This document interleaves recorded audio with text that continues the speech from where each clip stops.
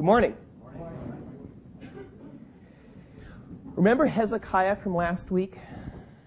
Remember all the stuff that he did, all the good things? He, as it were, led a revival among the children of Israel, bringing them back. The rededication of the temple. Remember all that? A really godly man. Today we're going to be looking at his son, Manasseh. Manasseh had the longest reign of any king of Judah. He reigned for 55 years. He's also one of the most wicked.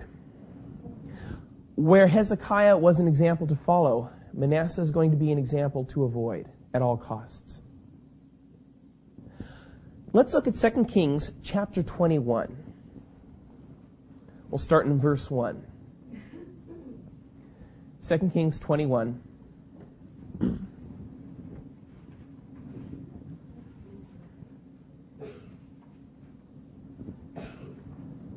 Manasseh was 12 years old when he became king, and he reigned 55 years in Jerusalem. His mother's name was Hephzibah. And he did evil in the sight of the Lord, according to the abominations of the nations whom the Lord had cast out before the children of Israel. For he rebuilt the high places which Hezekiah his father had destroyed. He raised up altars for Baal, and made a wooden image, as Ahab king of Israel had done, and he worshipped all the host of heaven and served them. So, remember all the good stuff Hezekiah did last week? Manasseh just undid all of that. The verses list 4 things that he did. First thing is he rebuilds the high places. So now you can go out and worship your own little personal God wherever you want to, anywhere. Also, he raises up altars to Baal. So we have a little more organized form of worship here. You've got Baal, and you've got specific places where you can worship him. Also, he makes a wooden image, which the footnote on my Bible says Asherah. That's one of the Canaanite deities. And then he worships all the host of heaven and serves them. It's interesting, by the way, that he worships them and serves them. He doesn't just have a half-hearted dedication to them. This isn't just kind of like a side note of his reign. He really serves these false gods. At this point, shouldn't God judge him? He's no better than the pagan kings whom the Lord brought Israel in to wipe out in the first place. It's the verse said that he did evil according to the abominations of the nations whom the Lord had cast out before the children of Israel. Remember, God had said back in Deuteronomy, you're not supposed to be like the other nations. Now you can't tell the difference between Israel and all the other pagan nations. It's interesting. His father loved the Lord. His father was a very godly man. Manasseh rebelled against the Lord and went out of his way to disobey the Lord and to go contrary to everything that his parents had taught him. It's almost like he wanted to try the things that had been forbidden before. You know, maybe my dad really didn't know what he was talking about. Maybe he really was too narrow-minded. Maybe he was just, a stick in the mud. Maybe by exploring these new things, I'll find more happiness than I could have. But the Lord chose patience with him. Let's look at verses 4 and 5. He also built altars in the house of the Lord, of which the Lord had said, in Jerusalem I will put my name. And he built all altars for all the host of heaven in the 2 courts of the house of the Lord. Well, he's just taken his offenses against the Lord and stepped them up a notch. He's not just worshiping idols anymore. He's giving a direct insult to Jehovah. He's profaning the very place about which God had said, in this house and in Jerusalem, I will put my name forever. He's a guy who wants to show God how much he doesn't need him. In fact, he wants to show God how much he hates him. Whatever he can do to profane the name of the Lord, he'll do it. Whether it means setting up altars to other gods in the temple. Later on, you'll see that he actually sets up an idol in the temple itself. It's like Manasseh's taking his sin and rubbing it in the face of God. God should really judge him now, shouldn't he? But the Lord still shows patience. Reading on. Also, he made his son pass through the fire, practiced soothsaying, used witchcraft, and consulted spiritists and mediums. He did much evil in the sight of the Lord to provoke him to anger. Remember back in verse 3, he served the host of heaven. Now we see how much he did. The host of heaven, that would be all the false gods. It says that he made his son pass through the fire. In the parallel passage in 2 Chronicles, it says sons, so he did this more than once. Apparently, the worship of Molech among the pagan nations who were there before the Israelites involved, they had this idol of Molech, and he was made of metal, and his arms were out like this, and inside of him there was this space where you could put fire, and they would get it really hot, and his hands would become like white hot, and then they'd put a child onto his hands. And of course, the child would die, and the child would be sacrificed to Molech. That's how far he's gone. He's murdering his own son in an offering to a pagan god. Another list. We had a list earlier about what he did. Well, here's another one. First thing is he's practicing soothsaying. He's divining the future. It's interesting. It says he's practicing soothsaying. It doesn't say that he's going to soothsayers, people who will tell him the future. He's personally practicing soothsaying. He's using witchcraft. Again, he's not permitting witches in his kingdom, which would be bad enough. He's personally using witchcraft. This is the king using witchcraft. He's consulting spiritists, and he's consulting mediums. These are people with familiar spirits, demons that they communicate with. And he's going to these people and asking them for advice. This guy doesn't just do one or two bad things. It's almost like he's trying to see how much evil he can do.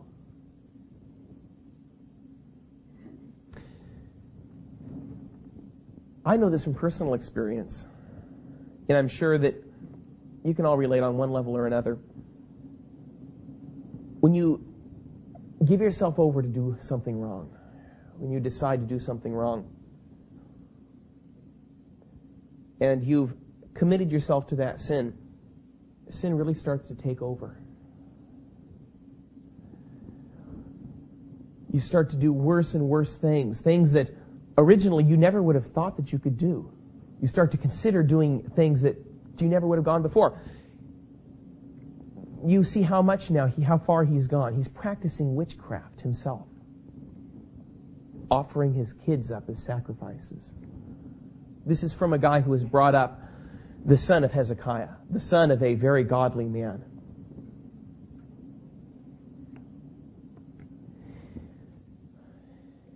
Interesting also at the end of verse 6, it says that he did all this evil to provoke the Lord to anger. The Lord is being patient with Manasseh. But it's not like all this is going unnoticed by him. It's like Manasseh's poking the Lord, poking him. How about that, huh? Come on, are you going to get angry? How about if I do this? And the Lord's just waiting. Why, by the way, is the Lord still showing patience? The Lord says later in 2 Peter that he is not willing that any should perish, but that all should come to repentance. He wants Manasseh to repent of what he's doing. And he's showing patience. Even though if we were in God's shoes, as it were, we would judge Manasseh. The Lord isn't yet. Reading on, starting in verse 7. Manasseh even set a carved image of Asherah that he had made in the house of which the Lord had said to David and to Solomon his son, "In this house and in Jerusalem, which I have chosen out of all the tribes of Israel, I will put my name forever. And I will not make the feet of Israel wander any more from the land which I gave their fathers, only if they are careful to do according to all that I have commanded them, and according to all the law that my servant Moses commanded them." But they paid no attention. And Manasseh seduced them to do more evil than the nations whom the Lord had destroyed before the children of Israel. How serious is this? It says that Manasseh seduced them rather than heeding the warnings that God had given. Think about that word, seduced them. That word, we often use that word of an immoral woman, seducing a guy, using charms, persuading, come on, it'll be okay. It's interesting that it doesn't say that he led them, he actually seduced them. It sounds like they needed convincing. It sounds like Hezekiah had turned them to serve the Lord. So Manasseh had a bit of a job. He really had to seduce the children of Israel to do all this evil. But it doesn't say that he just tried to seduce them. It says that he seduced them. He did turn these people from worshiping God, from serving Him, from all that revival that we learned about last week. He turned them from that to what we've just been reading about. I wonder,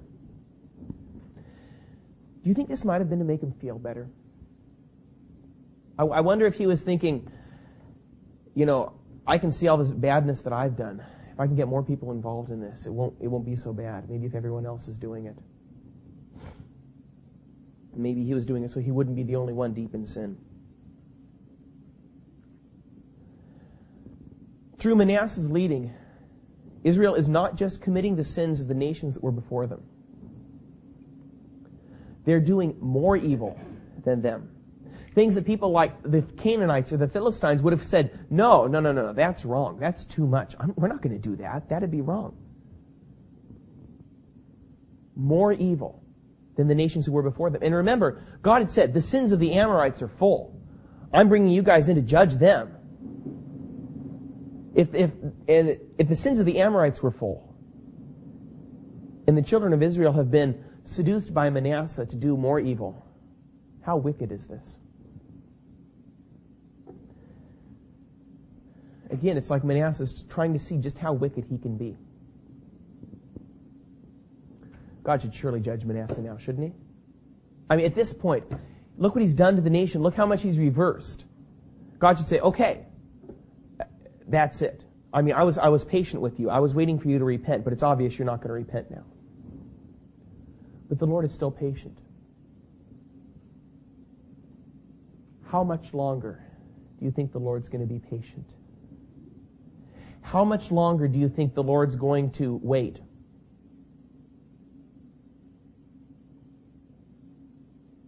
It's like a time bomb ticking. Think Manasseh's got another day? Maybe another week? Maybe another month?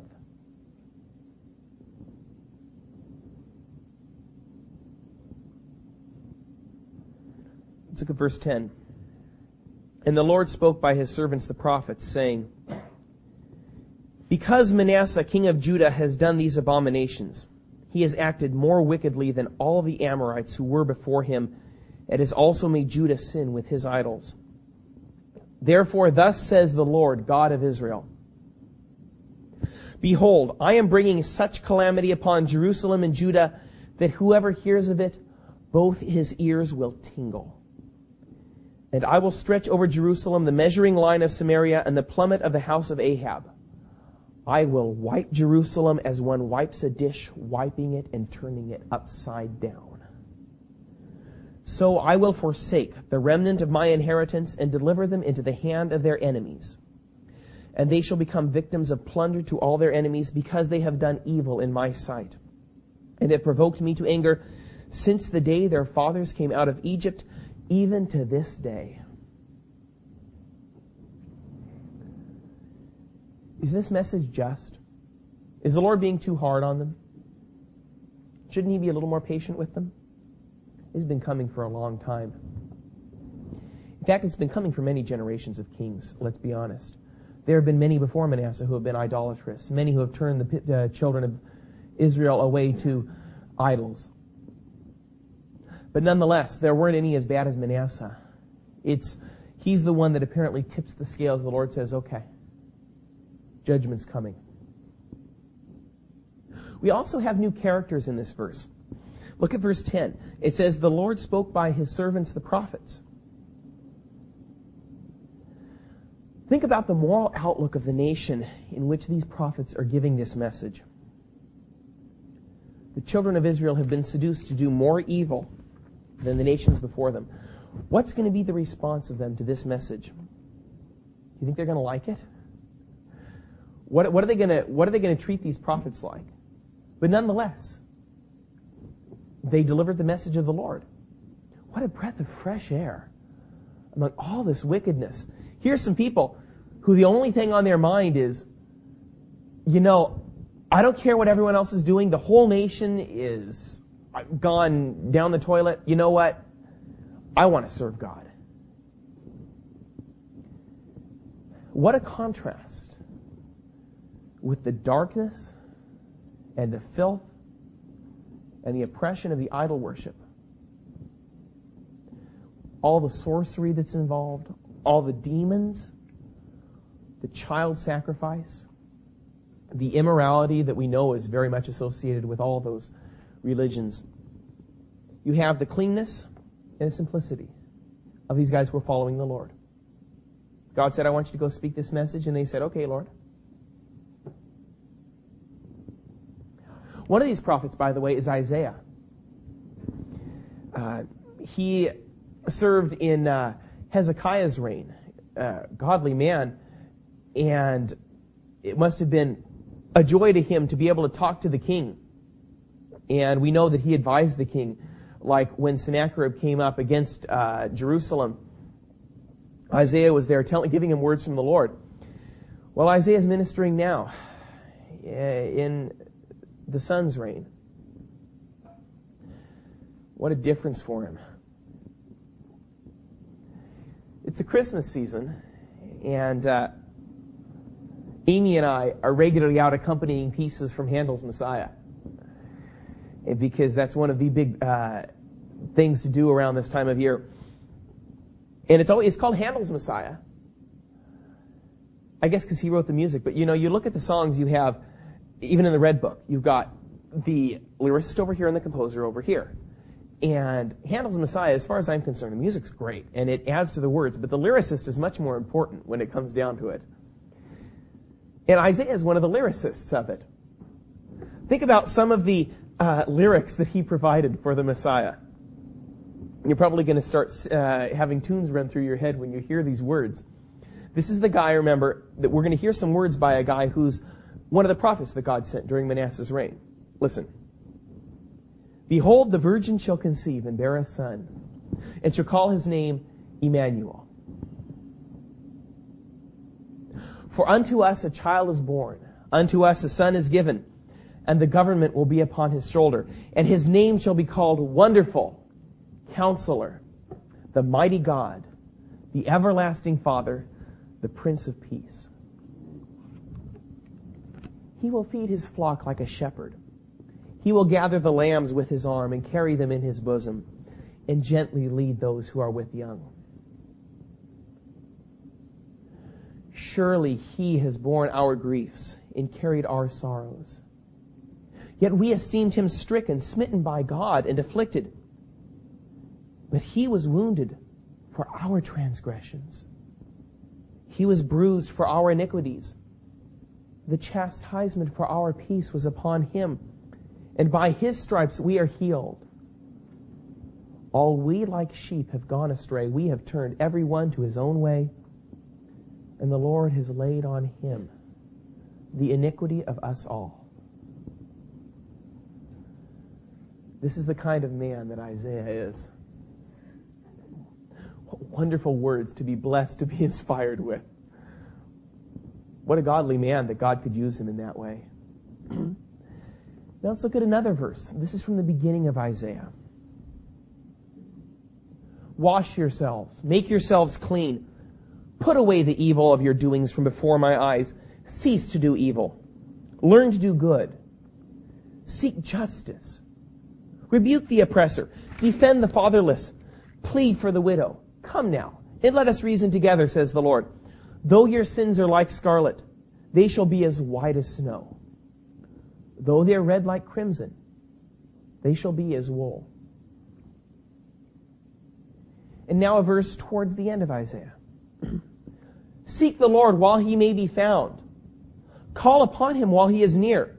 Let the wicked forsake his way, and the unrighteous man his thoughts. Let him return to the Lord, and he will have mercy on him, and to our God, for he will abundantly pardon.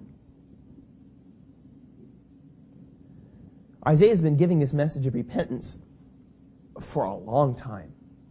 And Manasseh has been hearing it for a long time. If Isaiah ministered in Daddy's reign, Manasseh has been hearing it all the time when he was a kid. And now Isaiah is still ministering. He's still hearing it. Here we have a guy with so much responsibility. He's been hearing so many calls to repentance from God, but he hasn't listened to any of them. Remember, to whom much is given, much will be required. To be hearing words like this and still to be ignoring them. How much judgment is in store for Manasseh now? Look at verse 16. Moreover, Manasseh shed very much innocent blood, till he had filled Jerusalem from one end to another, besides his sin, by which he made Judah sin in doing evil in the sight of the Lord. Back to Manasseh, apparently. But actually, you just read about Isaiah. You know the verse in Hebrews 11 where it's talking about the heroes of faith? It says they were stoned. It says also they were sawn in two. That appears to be referring to Isaiah. Manasseh didn't want to listen to Isaiah. This message of repentance may have been convicting to him. I don't know. But bottom line is he got sick of hearing him. And he put him in a log, and he cut him in two. He murdered the man through whom the Lord wrote 66 chapters of Scripture.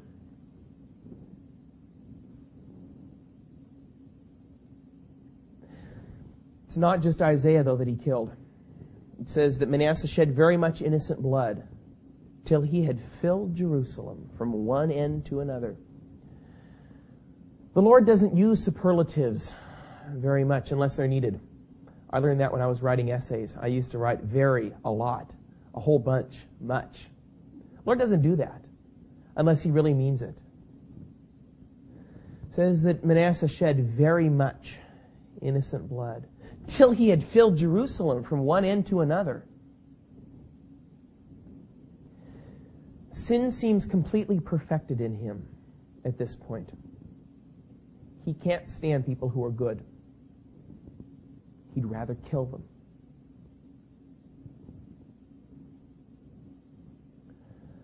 Judgment's been coming to Manasseh for a long time. God should judge him now, shouldn't he? Do you think he'll still be patient? If patience has no end, it's tolerance. If God just keeps waiting and waiting and waiting and waiting, and he really is not going to do anything in the first place, that just means that God can tolerate sin. It means that, it's not really that bad, I can put up with it. God is not tolerant of sin.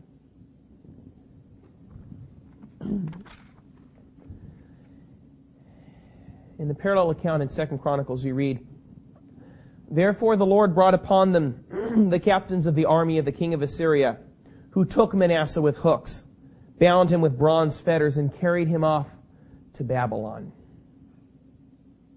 At last. He's had this coming for a long time. It says they took Manasseh with hooks. I looked this up online. I was interested.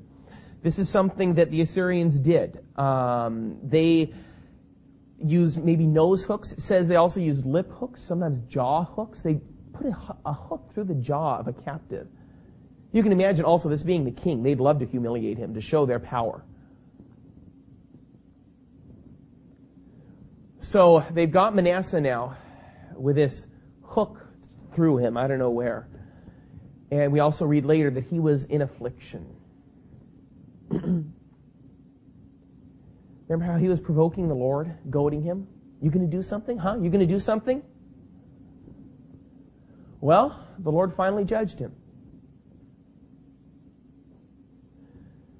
So Manasseh goes from being a king to having nothing except torment. He used to have power. He could kill however many people he wanted to. He had an army, I'm sure, at his disposal. He used to have the authority to change the religion of the people of Israel, to lead them astray. He used to have wealth. I mean, come on. He has the whole nation of Israel, all the gold and silver. I'm sure he used the gold and silver from the temple. Glory, again, as king. Fame. People knew about him. I mean, this is king of Israel. I'm sure he would have said that he had happiness. Able to do whatever he wanted to. He was free. His dad used to say, you can't do this, you can't do this. Well, now I can do whatever I want to. I'm king. And I can go and explore all that stuff that I was told I shouldn't do.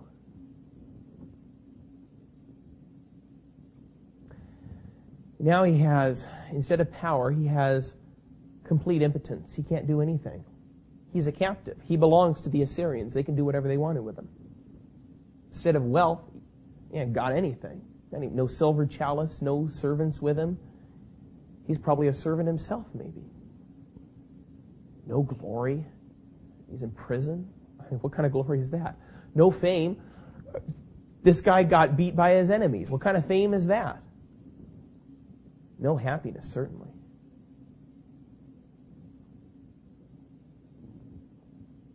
His judgment is righteous. He had been worshiping idols. He had been profaning the Lord's temple. He'd been practicing witchcraft. He'd been seducing the children of Israel to do more evil than the nations who were before them. And he'd been murdering the prophets of the Lord. You bet this was coming to him. Now he gets to just sit and think about his own horrible sins without any distraction.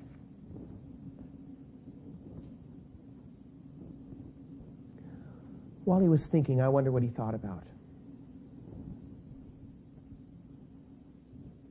The cries of his son as he was being burned in the arms of Molech.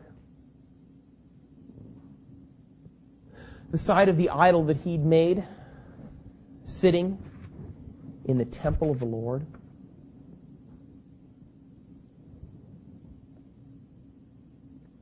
The various incantations and spells that he'd learned while practicing witchcraft.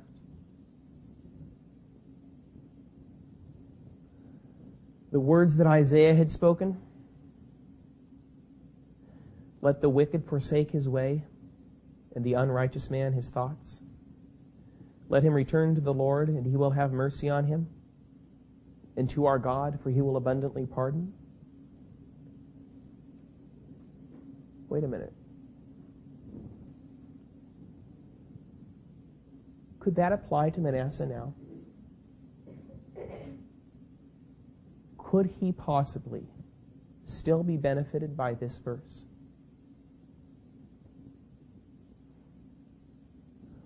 What are the qualifications? Let the wicked forsake his way, And the unrighteous man, his thoughts. Wicked and unrighteous. Yeah? That's him. What does he have to do? And let him return to the Lord. Repent.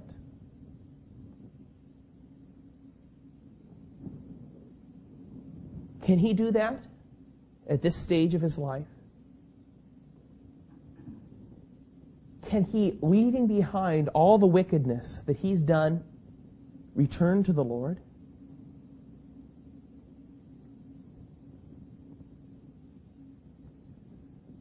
Continuing in 2 Chronicles.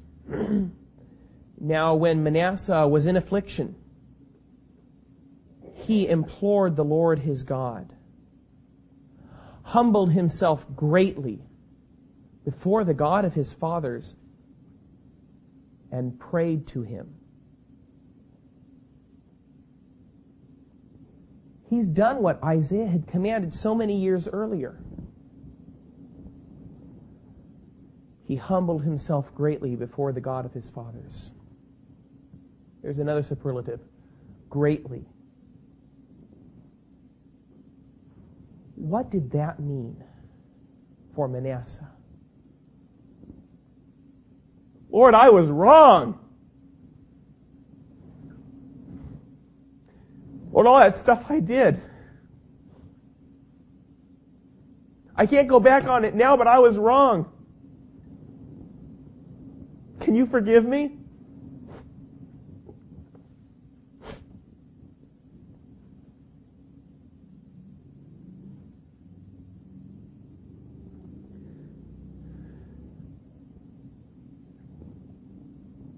Should God forgive him?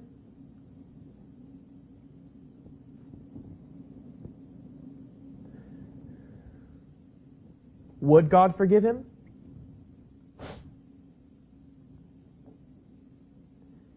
Next verse.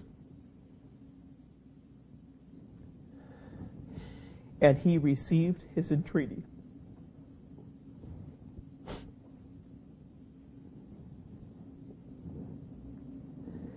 And he heard his supplication.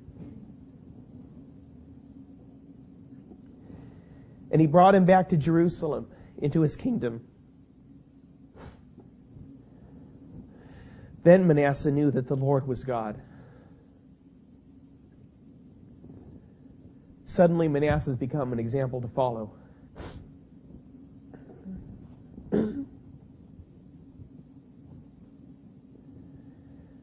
Maybe there's someone here who's been running from God like Manasseh. And you're wondering if you can be forgiven.